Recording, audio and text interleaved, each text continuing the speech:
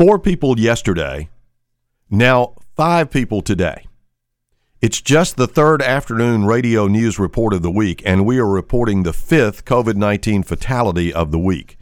We reported 2 Monday, 2 yesterday, another today.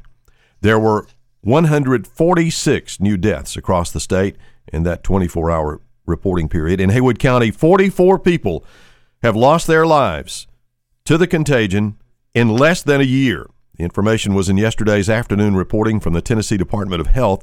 The bright spot is that active cases in Haywood County decreased to 152, and some new COVID-19 vaccine has shown up at the health department.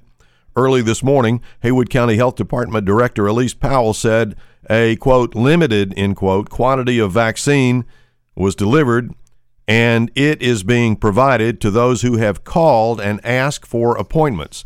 If you want to be added to the list of those who want the vaccine, call the health department. And don't forget, there is additional information found in the orange bar located on the homepage of BrownsvilleRadio.com.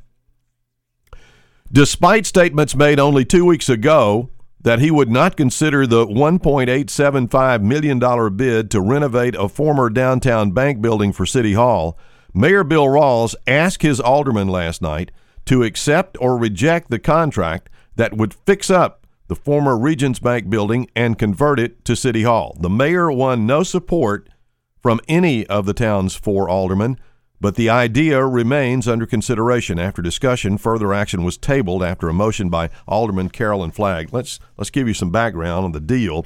Right after bids were opened in late December, Mayor Rawls told Brownsville Radio, quote, "That's too high for us," end quote.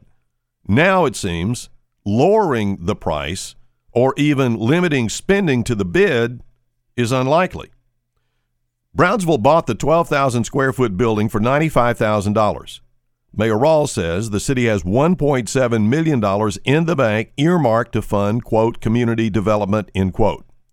Last night, Alderman Brad Bishop said early estimates for the renovation were much less. He said, quote, "We thought it was going to take $700,000. I remember that conversation. Maybe $900,000 for a Cadillac," end quote.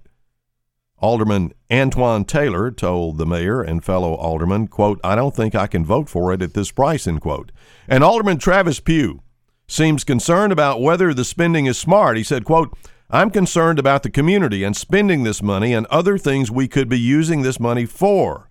I am undecided right now," end quote. Bishop made a similar comment. He said, quote, "I don't know how having a 12,000 square foot City Hall is going to help the 6 people who work in City Hall," end quote. Now, there are new complications, too. We learned that last night. Pat Harcourt, an architect hired by the city, said problems with the building's roof have been discovered, and he is concerned about heating and cooling systems and an elevator. This is what he said. He said, quote, "This is a renovation project. There might be other stuff we uncover," end quote. Harcourt believes there are some ways to cut the cost of the original plan, but the savings amount to no more than $60,000. And he added that, quote, "The longer the city waits," end quote, "the more it will cost." Now, if City Hall moves, then the Brownsville Police Department takes over the vacated sections of City Hall. Last night, Mayor Rawls confided that aside from space problems in the BPD offices, there are also health issues, including black mold and a, quote, "bad sewer smell," end quote. Alderman wondered where the money was going to come from to fix the present offices and how to fund the difference between the $1.875 million bid and the $1.7 million fund already reduced by the purchase of the building. One more thing. Harcourt says the city has another problem to consider whether or not they decide to renovate.